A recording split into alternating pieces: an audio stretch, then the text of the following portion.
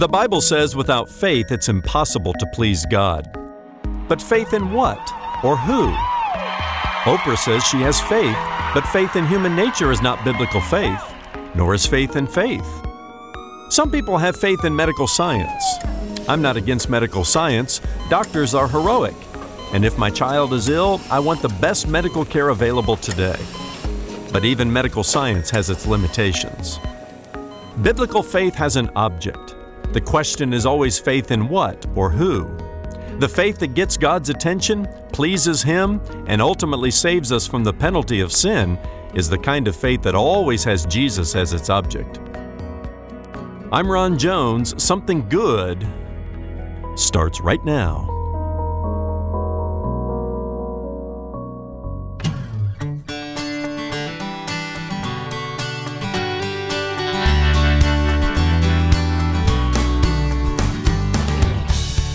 Are you facing a crisis?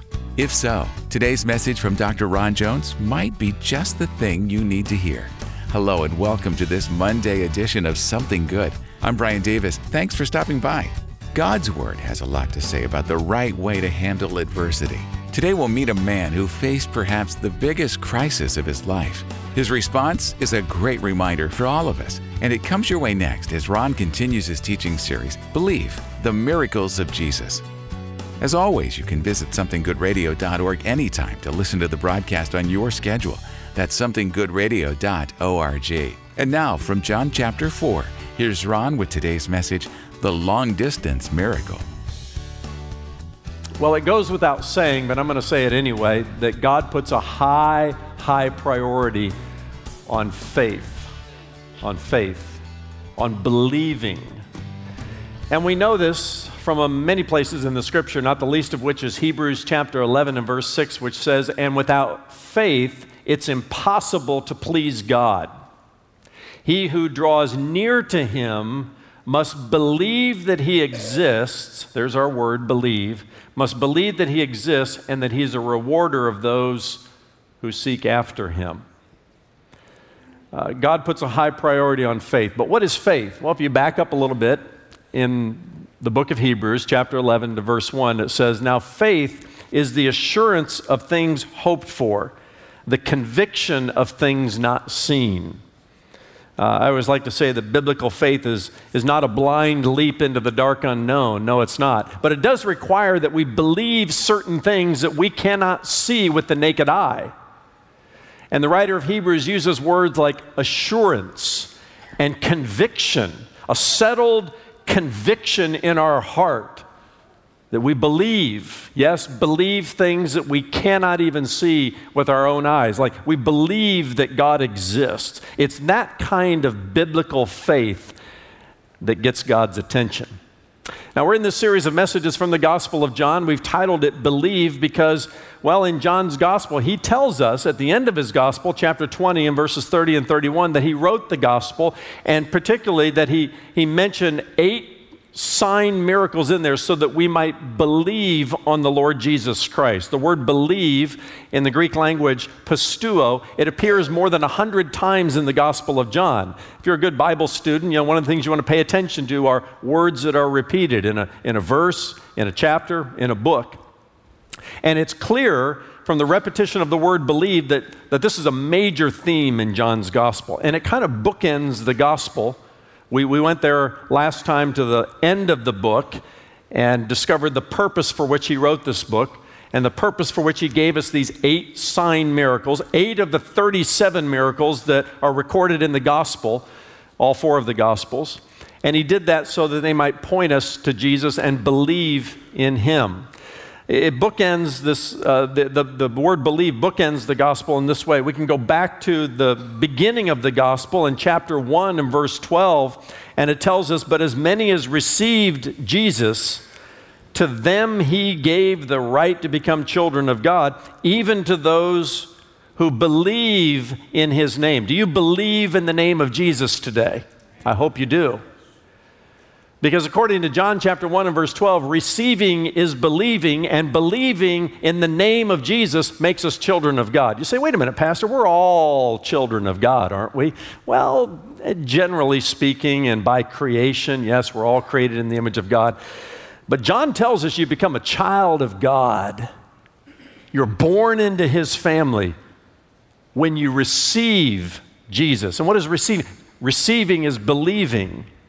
And believing in the name of Jesus makes us children of God in a relationship with him in a family kind of way. That brings us back to John chapter 4 and to our study of the miracles of Jesus. And I've titled this one, The Long Distance Miracle. And it's about a particular man, a father, we will say. He's more than just a father, and we'll unpack that in a moment, but a father who is in anguish. A father whose faith, we might say, is in crisis. The Bible tells us in verse 46 that Jesus came again to Cana in Galilee, where he had made the water wine. And at Capernaum, there was an official whose son was ill. A little bit later, he says, for his son was at the point of death. This man is facing a crisis. He's facing a crisis unlike he has ever experienced before. His son is ill. His son is about to die. You ever faced a crisis like that? Maybe it's a medical crisis. Maybe it's a financial crisis in your life and your family. Maybe your marriage is in crisis and you're at the end of your resources not knowing what to do. I think every one of us can identify with some kind of crisis we've faced in life, whether 6 months ago or 6 years ago or 6 months from now. It's probably true that you're either going through a crisis, you have gone through a crisis, or a crisis is right around the corner from you. And what do you do when your faith is in a crisis? What do you do when you're in a crisis? Well, this father, this nobleman, this official, as we'll learn about him, helps us with some simple things here. Just three simple things that I want to share with you this morning that you do when you're facing a crisis and when your faith is in crisis. The first thing you do is you humbly go to Jesus. I know that sounds simple, and you're saying, come on, Pastor, I got up for church this morning for more than that, but let's see how this unfolds. The Bible says this man was an official. The King James tells us he was a nobleman. He was part of Herod Antipas's court. Herod Antipas was the governor, we might say, of the Galilean region. And this nobleman, this official, was part of the government. He was a high-ranking official, we might say. And he worked in the government. And the Bible tells us that he was about 20 miles away in the city of Capernaum, because Jesus had come again to Cana in Galilee, where he turned the water into wine. And Cana was about 20 miles away from Capernaum. Now, if you back up a little bit in the story, and in the 4th chapter, you learn that Jesus had come into the area, and he had gone to Nazareth, his hometown, and he was rejected in Nazareth. And out of that experience came that famous saying that a prophet is not without honor in his own hometown. And the Bible says Jesus couldn't perform many miracles in Nazareth because, well, they just didn't believe in him. Maybe they were too familiar with him. Maybe they looked at him and said, isn't this the Jesus that we played stickball with on the streets of Nazareth? Isn't this Joseph's son, the carpenter? Who does he think he is? Doing this Messiah kind of stuff. But they couldn't perform any miracles there. But in Cana of Galilee, he turned the water into wine. And while Nazareth didn't welcome him, Cana welcomed him like he was a hometown hero. And so we find in verse 46 that he returns to Cana in Galilee, and the Galileans welcome him. And while they're doing that, 20 miles away in the city of Capernaum, which later becomes the headquarters of Jesus' ministry, because that's where Peter and Peter's mother-in-law lived. In Capernaum, there was a nobleman, an official, a high-ranking, important man of the government, facing a crisis. His son was ill. His son was at the point of death. And he makes the long journey, 20 miles from Capernaum to Cana. Now, 20 miles isn't much to you and me. You may live in an area where it takes you 20 miles to find a grocery store or a Walmart. I mean, we drive 20 miles just here and there, sometimes 200 miles a day. But back then, this was an arduous journey. He might have walked, he might have rode a horse, but 20 miles is a long, long journey back then. And I want you to get inside a little bit this man's heart, the anguish that his father is experiencing. I mean, he's at the end of his resources. Let's just say he's tried everything, and now he hears that Jesus is in Cana, and he makes the journey from Capernaum to Cana, a long, painful, anguishing journey, because his son is at the point of death. And I say he humbly goes to Jesus because, let's face it, I mean, Jesus had the reputation of just being an itinerant Jewish preacher from, of all places, Nazareth. And can anything good come from Nazareth? But this high-ranking, important government official makes the journey to go to Jesus? I mean, he's the kind of guy that says, no, you come to me. I mean, he could have done that. I mean, this is a guy who had all kinds of access to Herod Antipas and all kinds of government programs and resources. He was the kind of guy that was used to setting appointments and having people come summon him. But no, there's a crisis in his life, and he humbles himself to travel to where this itinerant Jewish rabbi named Jesus is, because maybe, just maybe, he can help my son. I meet a lot of people from time to time as a pastor who tell me, maybe they're in a crisis or maybe they're going through a hard time, and they say, but Pastor, I have faith. I have faith. And my first question is, well, that's great. Faith in what? The Bible says without faith, it's impossible to please God. It's a good thing to have faith, but faith in what? And I dig a little bit because a lot of people, when they say, I have faith, what they're really saying is they have faith in faith, or they have faith in themselves. I mean, Oprah says she has faith, but faith in human nature is not biblical faith. Do you have faith in medical science? If any member of my family were ill, I'd want to get the best medical attention money could buy anywhere on this planet. But even medical science has its limitations, and doctors don't know everything.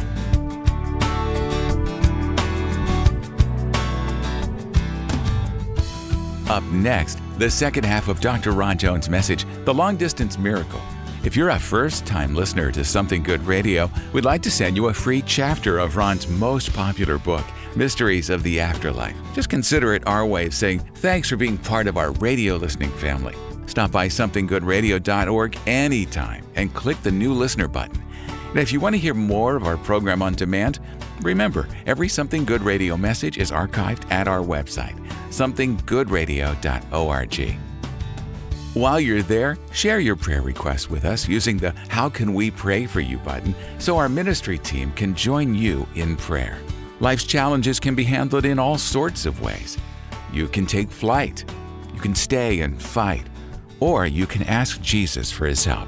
For more on how to handle life's challenges God's way, let's join Ron for the rest of today's Something Good Radio message, The Long Distance Miracle. This nobleman was a government official, a high-ranking official, an important guy. He had access to all kinds of government programs. He might have even, co-wrote the legislation on some of the programs that he was administering. He even had access to Herod Antipas. But no government program could help his son, who was at the point of death. So when you say you have faith, I mean, that's great, but biblical faith always has an object. And the object is the person of Jesus Christ. Everyone who has faith that God recognizes as saving faith comes humbly to Jesus. So it's not enough just to say, I have faith. Faith in myself, faith in human nature, faith in medical science, faith in the government, faith in whatever. No, it's faith in Jesus. And this man comes, and quite frankly, I'm a little bit surprised at Jesus' response here. It sounds a little harsh. In verse 48, so Jesus said to him, unless you see signs and wonders, you will not believe. Now, that's not what I would expect of the Savior. That's not what I would expect of Jesus, who probably gathered that this man had just made a long journey from Capernaum to Cana.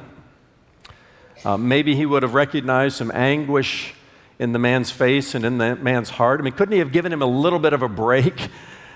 The guy's son is ill. And he looks at him and he kind of chides him a little bit. He challenges the sincerity of his faith. And he says, unless you see signs and wonders, you won't believe. Now, the word you appears twice here. Unless you see signs and wonders, you will not believe. And it's not evident in the English language, but in the Greek language, the you is in the plural. And so it appears Jesus has a larger group of people in mind as he's saying these words to the official. It's as though he's saying, I know your kind of people. You're one of those guys that always wants me to see me do something, something spectacular, some magical sign and wonder, and you won't believe until you see it. I've met people like you. He challenges his faith that way. Because it's true, for a lot of people, they're signs and wonders seekers. They're the kind of people that will believe it when they see it. And we even have those kinds of people in our day and age. Ray Stedman was a well-known pastor from a previous generation, and he hits the nail on the head when he says of people today, tens of thousands of people haunt the meetings of so-called faith healers because they want to see whether these men and women can actually achieve the transformation of a cripple or open the eyes of the blind. He says those kinds of people are legitimate prey for religious racketeers. And he's right. Now, Jesus was no religious racketeer. But Jesus understood that a person's faith, and hear me on this, a person's faith that is dependent on signs and wonders is a shallow faith. It's a shallow faith, about an inch deep and not even a half mile wide. And so he challenges this man. He says, I know people like you. You just want me to perform some sign and some wonder, but even if I do, you won't believe. Because you're I'll believe it when I see it kind of guy. And biblical faith is, I believe it, and then I see it. Then God opens up my blind eyes to see things I've never seen before. But I love the way the man responds here. He goes on to say in verse 49, the official said to him, "Sir, come down before my child dies." And Jesus said to him, "Go, your son will live." In the original language, it's in the present tense. Your son lives, okay? This nobleman is undeterred by the challenge. He just sort of skates right by it, and there's such a desperation in his heart. He says, "No, you don't understand. My son is about to die, and I need your help." He's not here to have a theological conversation. And based on Jesus' response here, the nobleman passed the test. He wasn't just looking at Jesus as a religious racketeer who's do many signs and wonders. No, this guy's need was genuine. And he had made the long journey from Capernaum to Canaan to see if Jesus would help him. So the first thing you do when your faith is in crisis, you humbly go to Jesus. Every sinner who comes to the cross of Christ comes as a humble sinner. Jesus said, "Blessed are the poor in spirit, for they shall see the kingdom of God." You come to the cross of Christ recognizing your spiritual bankruptcy, your poverty, that you've come to the end of your resources, and you come humbly. Whether you're a poor garbage man or you're an important government official, the ground is level at the foot of the cross, and everybody comes the same way. Second thing you do is you take Jesus at his sovereign word. When you're facing a crisis, when your faith is in crisis, it's time to trust his word, to take him at his sovereign word. Because we go on in verse 50, and it says, "The man believed the word that Jesus spoke to him and went on his way." Let me ask you a question. Is your faith strong enough to take Jesus at his sovereign word? That you believe what he says? That it's not dependent upon some spectacular sign, some miracle, some wonder, but it's simple enough and it's strong enough to take him at his word. I remember growing up in the church, I used to hear people say from time to time, yeah, if God said it, I believe it, and that's good enough for me. You ever heard that before?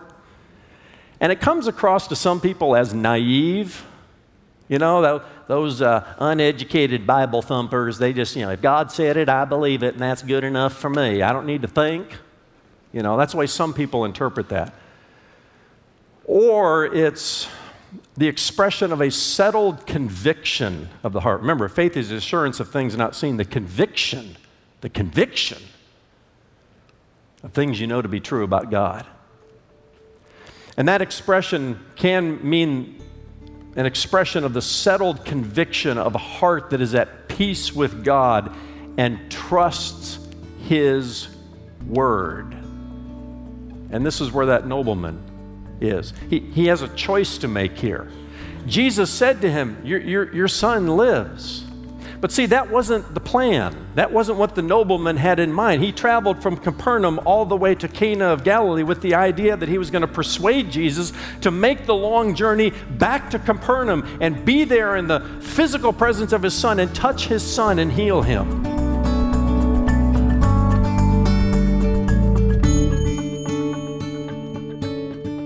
If you're facing a crisis today, if your world seems to be crumbling all around you, the best thing you can do is to humbly go to Jesus. Ask for His help and take Him at His word. We'll pick it up right here tomorrow when Ron shares the final step to handling life's challenges God's way. Hello, friend. I'm Ron Jones of Something Good Radio. If you've been with us for a while, if you're a regular listener and God is using this broadcast in your life, I want to speak directly to you. When you first tuned in or streamed Something Good, did you know that other people paid to air that program? We call them our ministry partners. They have people just like you in mind when they donate monthly to Something Good, which is a 100% listener-supported ministry. Now that you're a regular listener, will you do the same? Will you help us share something good with someone else? We created the 828 Club for people who choose to partner with this ministry through prayer and monthly financial support. It's based on Romans 8:28, which in the message says, every detail in our lives of love for God is worked into something good. I'm asking you to prayerfully consider joining the 828 Club today by giving $28 or more per month to share something good with someone else. And when you do, we'll send you some resources to help you grow in your relationship with God. It's our way of saying thanks for your partnership in this gospel ministry. So please join the 828 Club today. Here's Brian with all the details. You know, partnership is essential in order to carry out the will of God for our lives. David had Jonathan. The Apostle Paul had Silas and Barnabas. Even Jesus had the help of his disciples. Today, with your help, Something Good Radio will continue to reach people with the gospel through these radio and internet broadcasts. When you partner with us, we'll send a few welcome gifts your way, including our monthly special offers, plus a free subscription to Something Good devotional magazine. To join the 828 Club today, please visit somethinggoodradio.org. That's somethinggoodradio.org or call 757-276-1099. If you can't become a partner but can make a donation to Something Good Radio today, we'd love for you to have the complete audio download of the series that you're hearing now, Believe, the Miracles of Jesus. That's Believe, the Miracles of Jesus, our gift to you by request for your gift to Something Good Radio. Make a donation online at somethinggoodradio.org or mail your gift to P.O. Box 6245, Virginia Beach, Virginia 23456. You can also call our offices at 757-276-1099. Your faith is in crisis. You're facing a crisis today. Humbly go to Jesus. Sometimes it takes a crisis to humble us enough to go to Jesus, doesn't it? Are you at the end of your resources today? Fact of the matter is, you've had faith in faith, you've had faith in human nature, you've had faith in all yourself, all of your degrees, all of your experiences, maybe faith in medical science, maybe faith in government, maybe faith in everything but faith in Jesus. And sometimes it's the crisis that God allows into our life that helps aim our faith in the right person, the person of Jesus. That's tomorrow in part 2 of Dr. Ron Jones' message, The Long Distance Miracle. Join us then for Something Good. For Ron and the entire team here at Something Good Radio, I'm Brian Davis saying God bless and thanks for listening.